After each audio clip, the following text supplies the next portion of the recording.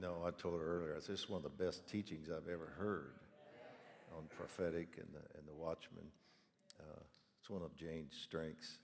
Some prophets, they just, when they're finished teaching, it's like, I don't have the slightest idea what they were talking about. And then there are others that have this gift to touch both that subjective, intuitive realm of the prophetic, but also that left brain didactic thing. Jane can do that so well. Great teaching. We were talking during the break about how the Lord is taking us back to some of the principles and basics that we taught 20 and 30 years ago. And of course, it's different now. It comes out a little differently. We teach it a little differently because we've grown and we have certain parts of our gifting even that we weren't moving in 20, 30 years ago. So when I teach on prayer now, it comes with more of an apostolic, prophetic edge, and it's usually geared more toward the nation than it is to praying for an individual. But the principles are the same. You just apply them differently. And I'm actually going to do that this morning. I found it very interesting that I felt like she was teaching even though it was done with a lot of depth, it was still basics. It was going back to the basics. What would you say to a person just moving into prophetic intercession or watchman prayer? Well, that's a teaching I would recommend to them. So I'm going to do the same thing this morning. I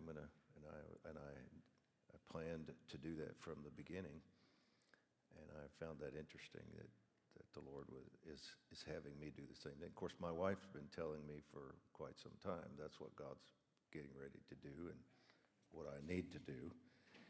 And typically she hears before I do. And then I wait for a while and act like I hear it.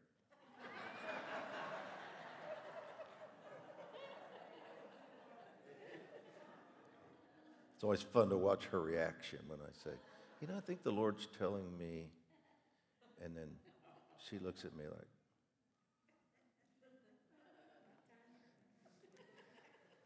and she's learned not to say, well, I told you that 6 months ago. That kind of messes up the whole dynamic of the conversation when she does that. So.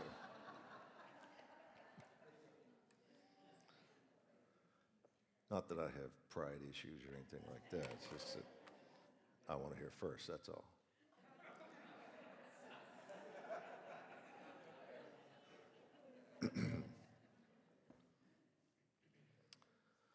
So the Hebrew word, years ago when the Lord started teaching me on prayer, one of the things that, and this, you know that I love to do word studies, but one of the things Holy Spirit did was encourage me to do a word study on the Hebrew word for prayer or intercession. There are different words.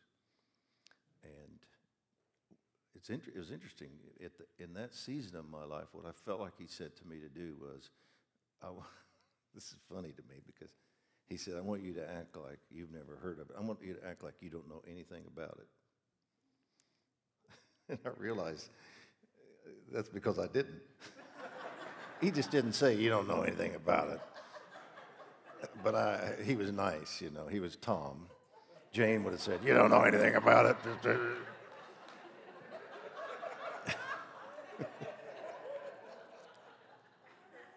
But I didn't. I was raised in church all my life. And I didn't know enough about prayer to, basically just when you're in trouble, you cry out to God, help, or you pray over your food, or you join somebody else that's praying and you on, and when you're done, when they're finished, you just sort of, nod in agreement. And so I thought, how are you in church for 30 years and you don't really know anything about this? So I went back to really the beginning, and I said, Lord, teach me this subject. And I heard a man named Jack Hayford teach on prayer, and he used the word pagah, the word for intercession, and told a story or two, and it just piqued my curiosity so much. And I thought, I have to know more about this. So that's when I started doing word studies. And I'm going to give you 5 definitions of that word today. Paga, the word for intercession. Now, you've seen these if you've read my book, Intercessory Prayer. And if you haven't read my book, Intercessory Prayer, that shows your level of discernment right there. You're very...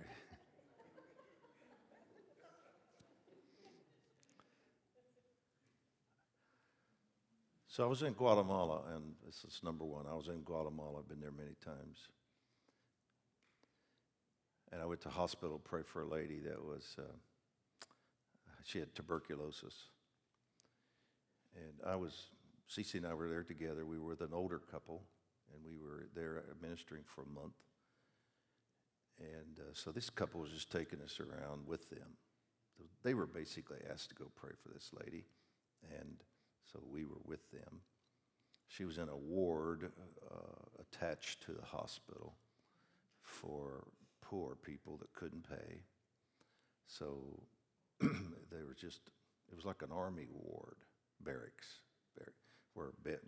There were no partitions, just every 3 feet or so a bed. And there's probably 30 ladies in this room. And the family would bring them food, and the doctors would walk over from the hospital and treat them and go back. So there was no equipment in there, just beds. And so this lady was a believer, and she had tuberculosis, and the family said, would you go pray for her? And we said, sure. So we were there, and we visited with her a little bit. We had an interpreter with us, and we just talked to her to encourage her and just fellowship with her for about 10 minutes.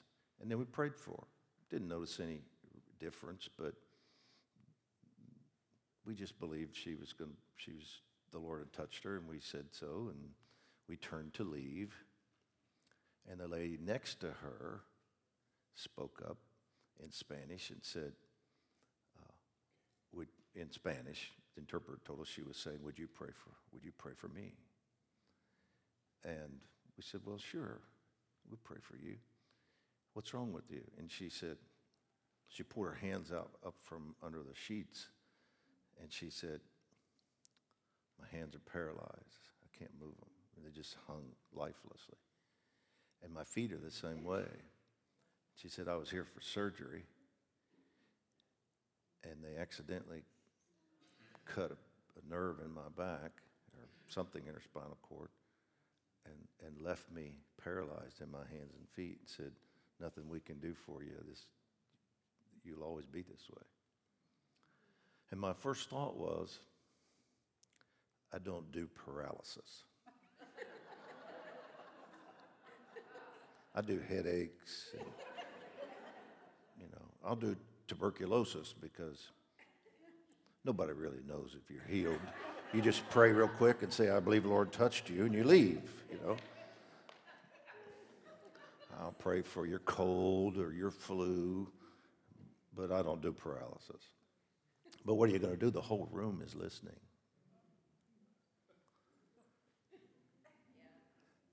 So we said, well, of course.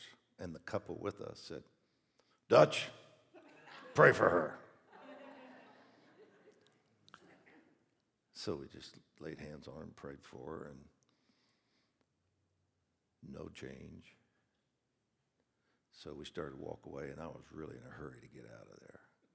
And I thought, this is a little embarrassing. And we got about 10 feet away, headed to the door. And she started screaming, Milagro! Word for miracle. Milagro! Milagro! I knew the word for miracle. I knew what she was saying. I turned around and looked at her, and she's going, Milagro! Milagro! And she's kicking her feet under the covers going, Milagro! Milagro! And I'm standing there going, Milagro! Milagro! Yeah, hallelujah! Yeah. What do you expect? We prayed for you in Jesus' name. Hallelujah, glory to God.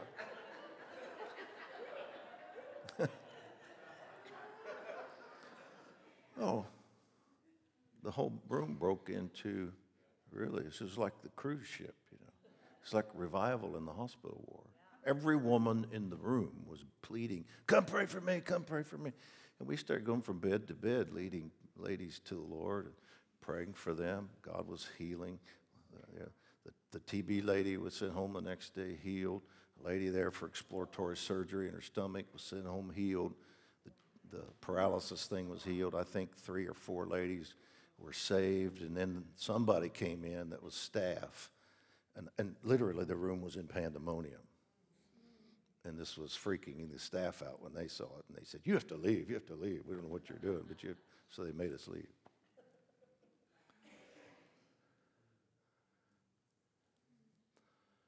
The Lord met her.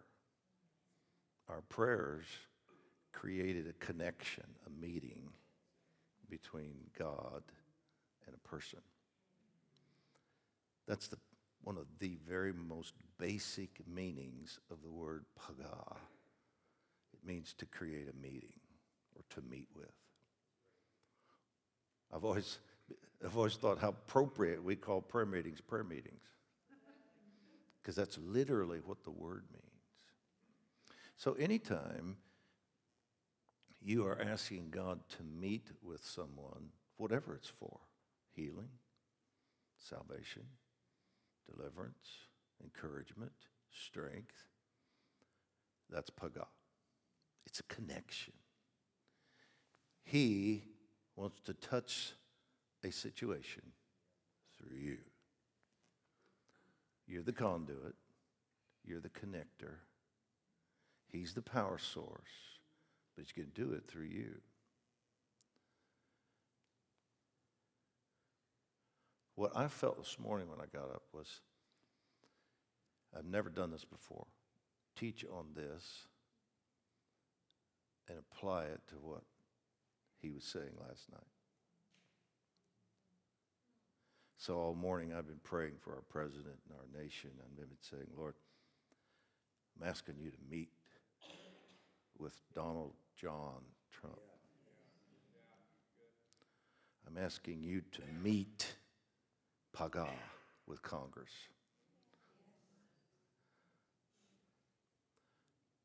I'm asking for a visitation. When you ask for a visitation, you're asking for a meeting.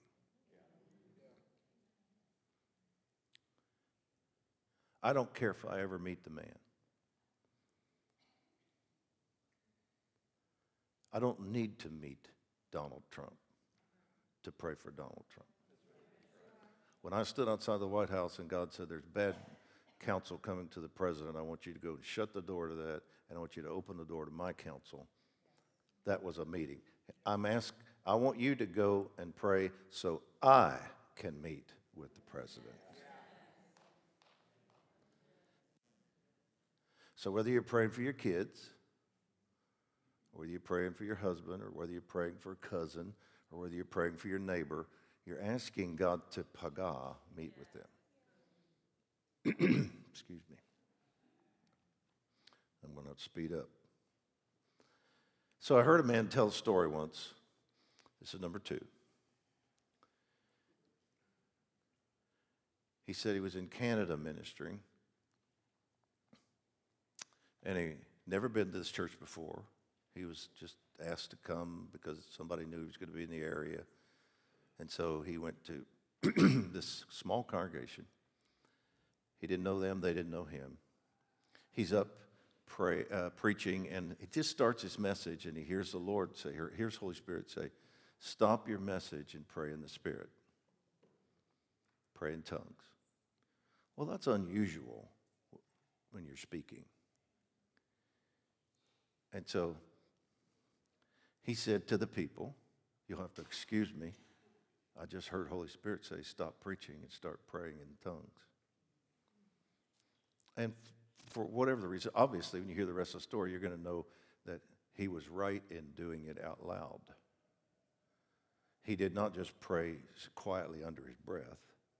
He was praying out loud. So when he told the story, he literally did what I'm doing now. He said he walked up on the platform, and he just started going,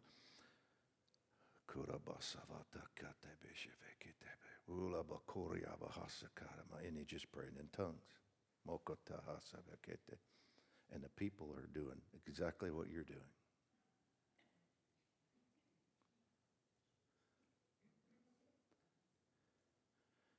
Now, he doesn't know what he's doing. He doesn't know why he's doing it. They don't know what he's doing. They weren't used to anything like this, although it was a Pentecostal church, so they weren't freaked out about the tongues. It was just awkward because nobody knew what he was doing, why he was doing this, and he didn't know why he was doing it. And he said, for 5 minutes, I walked back and forth. Oh, rabakata sabakate. And then he said, 10 minutes. Oh, rabba. And the people are just kind of, what is this guy doing? 15 minutes. That would have seemed like 2 hours to me if I'm the guy on the stage walking back and forth praying. I would have probably been thinking, Lord, if you don't do something soon, I'm going to keep walking right out that door. So he says, after 15 minutes, a lady in the back jumped up and began to scream and ran to the front. And he said, what's going on? She said, my daughter is a missionary in Africa. And she had just contracted a fatal disease that they wired us and said she won't survive more than 3 days. There is no cure. There's nothing we can do. Nobody lives through this. We will try to send you her body if we can. The missions group she worked with. But the last time she was home, she taught me some of the dialect of the people she works with. And you just said after about 15 minutes of walking back and forth praying, I started hearing you say in the language of that people, you can rejoice, your daughter's healed. You can rejoice, your daughter is healed. Over and over, you can rejoice, your daughter's healed. And the daughter was healed. And of course, it was a great testimony. One of the meanings of pagah is to light or land upon by chance. It's used of Jacob when he was fleeing from Esau and he came to Bethel. And it says he came there and stopped at a certain place. The King James says he lighted upon. Some translations say he chanced upon. And the implication is in this word, in this definition of pagah, is you come to a certain point or place or land on or light on or chance on because you're not there by design. You don't really know where you're going or what you're doing. It's just sort of happenstance. It is to you, but it's not to him. So when I'm praying in tongues, I don't really know what I'm doing. I'm not really sure where my prayers are going often unless I'm specifically doing it for a certain person or place. I just know that Holy Spirit is taking my prayers and he's causing them to light upon the right person, the right place, at the right time, in the right way, to do the right thing. One of the best pictures of this is a butterfly. A butterfly, we've all seen them fly from point A to point B, and it looks like they don't have the slightest idea where they're going.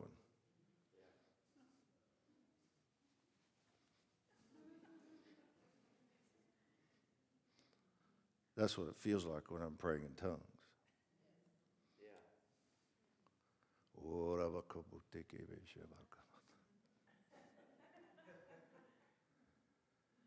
And I don't know what I'm doing, it's what I'm saying, but Holy Spirit is praying through me. And for me, it's like this. For him, it's like this.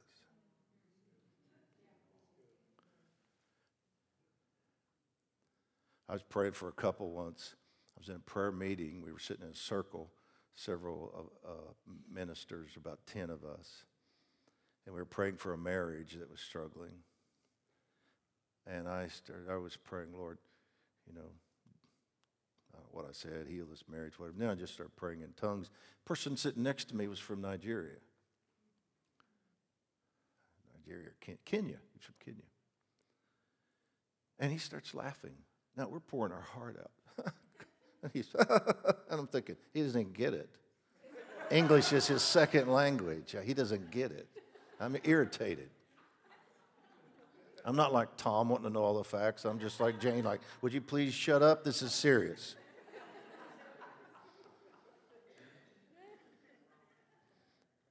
We finish, and he says, did you hear me laughing? And we're just like, he said, you know what I was laughing about? When you stopped praying in English and you started praying in tongues, you were speaking perfect Tree, the language of Ghana. That's where he's from. The language of Ghana. And I said, I was. Now, I didn't go into a trance. I wasn't sitting there going, you know. I didn't know what I was doing. I didn't feel any more spiritual. I wasn't in this deep place. I was just out of my spirit. While somebody else started praying in English, I was just quietly, but Holy Spirit, I didn't know what I was doing. He said, you were pleading and asking the Father in perfect Tree to heal this marriage.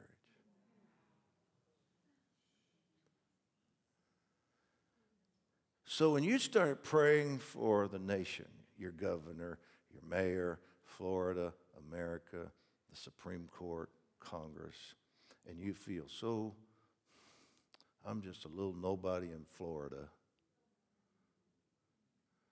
Just have enough faith in Holy Spirit in you that as you begin to release your prayer language, and you don't know where you're going, your mind might even wander, and you have to bring it back because you're praying in tongues, and then you realize you were planning your grocery list. Or thinking about what you're going to do later, what time it is, while you pray in the Spirit, and you pull your mind back in, and you're just in your prayer time going, you need to have enough faith in Holy Spirit to know that when you don't know what you're saying, He knows exactly where He's going. And you can light on the president every day.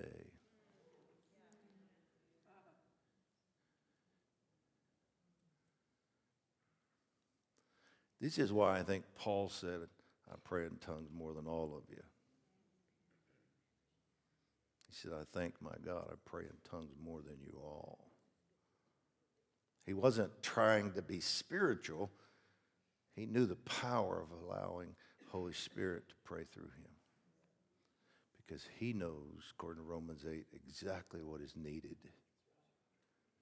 And he'll get the will of God for the saints. That's what the passage says. Pray in the Spirit more. Let him light upon through you.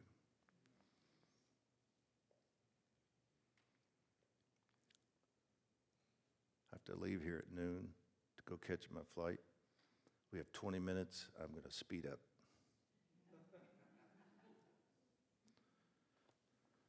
So here's a great, number 3, here's a great definition of pagah. This is so fascinating to me. In the book of Joshua, when Joshua is dividing up the land of Israel for the tribes. You know, this tribe gets this tribe gets this. In the King James Bible, it says over and over again, each tribe, their boundary or their land reaches to here. Theirs reaches to here. This one reaches to here. Reaches to is pagah.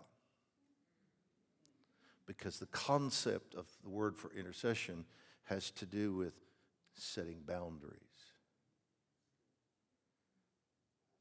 You don't have to be real prophetic to see how that applies to prayer. Intercession sets boundaries of protection covering around people, places, situations.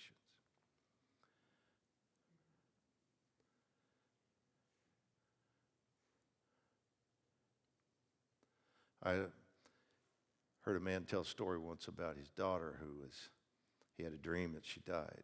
She was young, just maybe 20s. But in the dream, she had died, and so when he had the dream repeatedly through the night, he'd wake up and he'd have it again over and over. And so he got up the next morning and said, Lord, what's this all about? And he didn't know any details. He just knew there was a plan to take her life. So he knew enough to say, I need to become her intercessor in this situation. So every day, he said, numerous times a day, he would just decree the word, quote Psalm 91, pray over her and say, nothing is going to take my daughter's life. And he would say, Lord, I pray protection around her. What was he doing? He was building walls of protection, boundaries around her. You can't take my daughter's life. Circumstances, accidents, the enemy, demons, you can't take my daughter's life. He did that for a month. Didn't say a word to her. After about a month of this, she received a promotion at work, which the increase in pay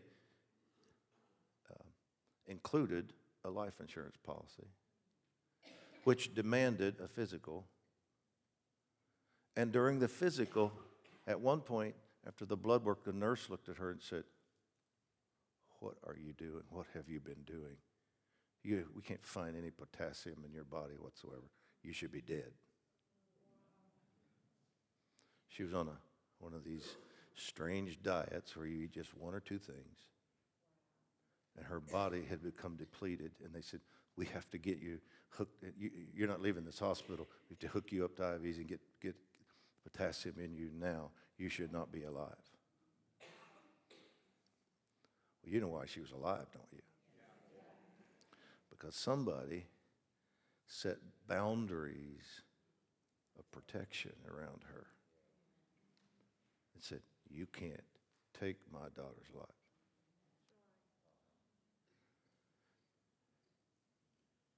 You can pray boundaries of protection around the president. You can do it for your family, but you can do it for your congressman or woman. You can become the shield God uses to keep demons from interfering with them and leading them down a path that would be the opposite of what God wants to do in this nation. Because you prayed prayers that sealed them, pagah, and the enemy could not come into that territory. Because you created, you released Psalm 91 over there. And when angels encamp about those who know, you can be the person that releases the prayer that creates the encampment.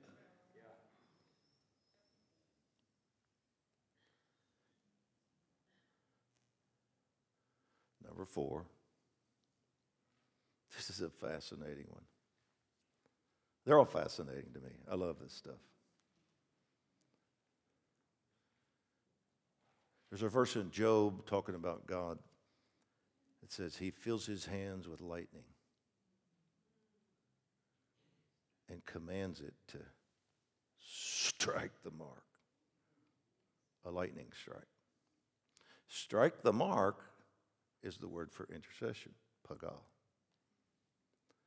Because when we pray, it releases the glory, the light, the power of God to strike.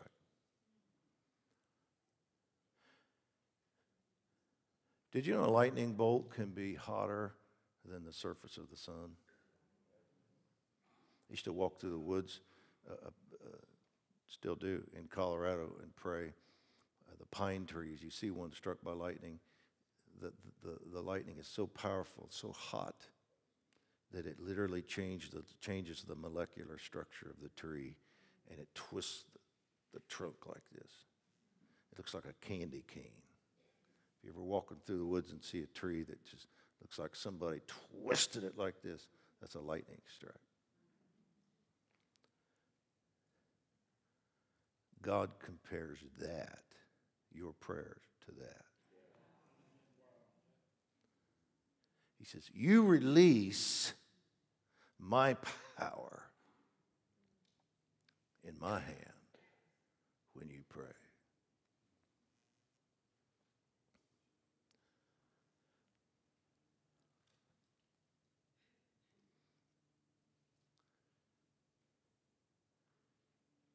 John Kilpatrick talks about a miracle he saw in the Brownsville revival.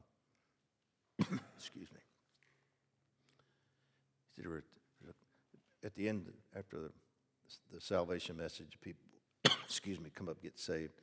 Then they just pray for anybody and everybody that wanted prayer in general. So they'd be up front, crowded, and then he'd be back the aisles. And he would often not pray. He'd sometimes just stand, watch, and oversee. He would say, I was watching one night, just observing what God was doing, and all of a sudden next to me I saw, he didn't see the angel or the Holy Spirit, he just saw a light beam like a laser. And it shot from the platform halfway back through the building and went and hit a lady right in the chest and knocked her several feet back onto the floor, and she laid there. She got up later and told him the story. They were missionaries. She said, my back has become so bad that I told my husband, I want God to heal me or take me to heaven. I cannot live this way anymore. He said, well, let's go to Brownsville. See, maybe the Lord will touch you. And of course, you've probably already assumed she was completely healed. The doctors couldn't do anything, but the lightning of God.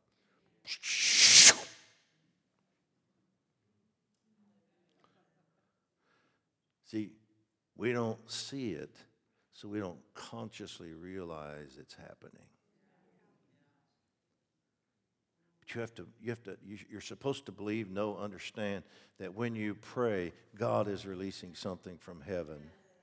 And sometimes you have to pray for a while. Days, 30 days before the miracle came with the man's daughter. You should be praying over our president, over our nation, over our leaders every day. Lord, release your glory, your light, your power right into that White House, right into that Congress. Because demons flee from the light of God.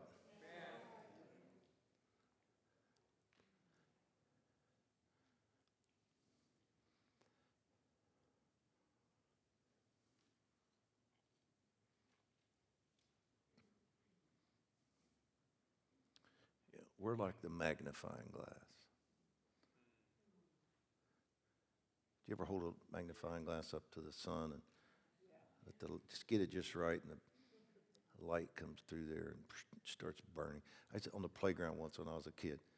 I called one of my buddies over and I said, I found the coolest thing. I want to show you something. Hold your hand out.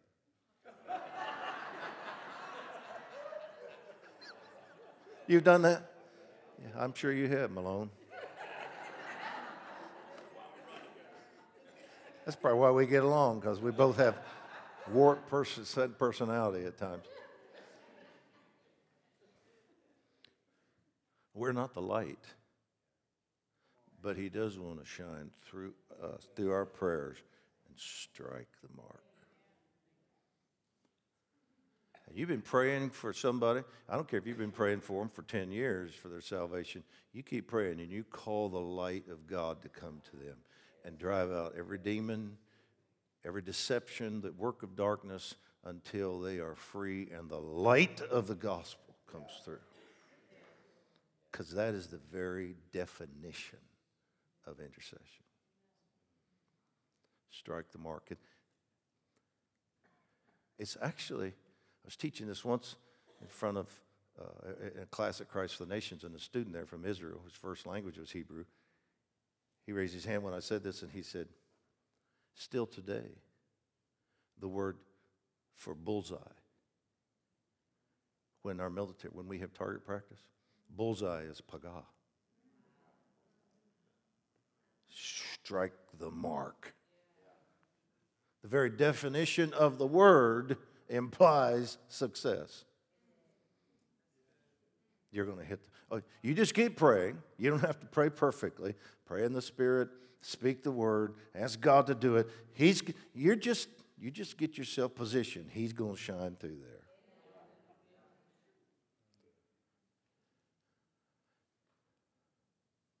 One more. This is fascinating.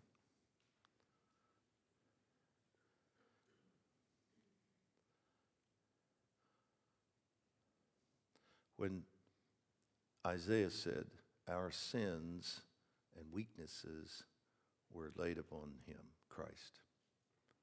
Laid upon is pagah. It's identificational intercession. It's carrying someone else's burden. It's allowing Holy Spirit to touch us with the feeling of their infirmity so we can carry it away from them. It's a fascinating subject. I have a whole chapter in that book, Intercessory Prayer, on this. Sometimes, many intercessors have experienced this. It's very strange when it happens. But you be praying for someone and a true, just sort of burden comes on you, and you begin to almost, and then sometimes you just literally, you feel their pain. You feel their grief. You feel what they feel. And it's spiritual. It's not that something occultish or wicked or evil or strange in the sense of New Age thing is happening. You don't really have that condition, but he allows you in the Spirit to feel it. And when you feel it here, you can, sometimes you actually feel it. You can feel it in your body, even though you don't really have the sickness. But you feel it. One, I heard a guy that used to travel with Kenneth Hagin, who's one of the leaders of the faith movement years ago. He's in heaven now. But most of you probably know who Kenneth Hagin is. And he was an intercessor. He was very sensitive in his prayer life. He was praying in a prayer meeting once, and a man that was there told the story. Brother Hagin didn't tell it. The man who watched it happen told the story. Hagin was preaching revival in this church, but earlier in the day, he and some of the people in the church were praying for the meeting that night, and Hagin began to groan. And then he went into what he called travail, which is just weeping. And they were all just kind of, it was kind of a little awkward. You're just kind of praying, and there's a guy over here, and he's just, oh, God, and he's just crying. And finally said, we heard him, he began to say, cry out, I'm lost. I'm lost. He's just weeping, I'm lost. And he told him later, when this lifted, he was interceding for a man that he saw come into the service that was unsaved. He said, I saw what he had on. I saw where he sat. And my heart began to break because the man didn't know the Lord. And then I began to feel his agony, his despair, and his shame, and that's when he began to cry out, I'm lost. Hagin wasn't lost. But the Lord was allowing what that man was feeling to be laid on him spiritually so he could feel it and intercede. That night, that man wearing those clothes, sat in that seat, never been there before, and gave his heart to Jesus at the end of the service. That's Pagah. I heard one other story about Haggai. I don't tell this much because some people, if they don't understand spiritual dynamics, you can take just about anything and get weird with it. But I heard another guy tell a story. He used to work with Dr. Hagin, and he would be an usher, stand behind people, kind of, catch them if they fell down, whatever. So Hagin was praying for, going down a prayer line, praying for people. And the people, I don't know why they did it this way, but the people were facing that way. So Hagin was on that side, facing this way. And people were just sitting out there praying, kind of how at the end of a service, people are just kind of doing their thing. But there's a prayer line up here. And he's just going down this line praying for people. And then he stopped at one. And there was a man there with, I don't know if, they called it palsy. Maybe it was Parkinson's. I don't know if that's the same thing or not. But he's standing there, and his hands are shaking. And Dr. Hagin stopped and starts praying for this guy. And then he began to weep. And then he put his arms around him and held him while he prayed. And this guy said, nobody saw this but me because I was behind the guy. And after about 10 minutes of just holding this man praying, Dr. Hagin's hands started doing that. And he asked him later, he said, what was it? He said, I could feel his pain, and suddenly it was like it was mine. And I was groaning in intercession for the man. And then he said, suddenly, Dr. Hagin's hand stopped, and the man's hand stopped, and he was healed of this condition.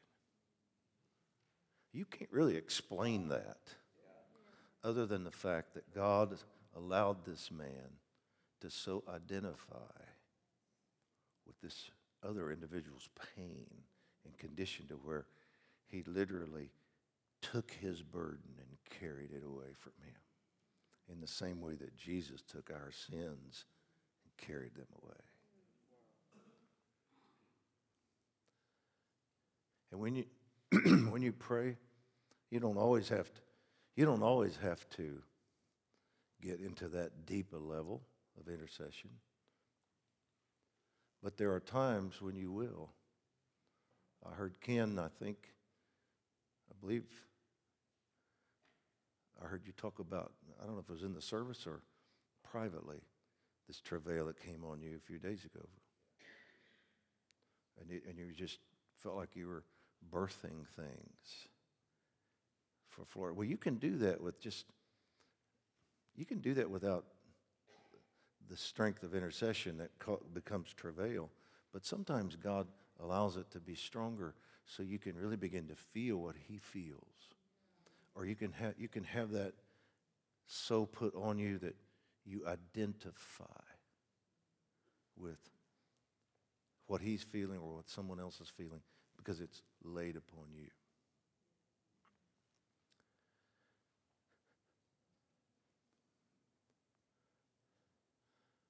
I wouldn't be surprised after hearing this if some of you don't find yourself in intercession in the next short season for a person, maybe. The president is really big on my heart right now. I'm not trying to put my burden on you. But I've been feeling ever since I've been here, this is a very strategic time where God's trying to do some things with our president. It wouldn't surprise me if someone here over the next few days did not go into an incredibly strong season of intercession where you literally are used to birth a visitation to him. As if you find yourself weeping, if you find yourself feeling his condition or his need. I don't know if the man's born again yet, but I'm thoroughly convinced he will be. Maybe God's about to use some of us to birth that. feel his loss. I think I think sometimes the man is overwhelmed, but his personality won't allow it to show because he's just a fighter.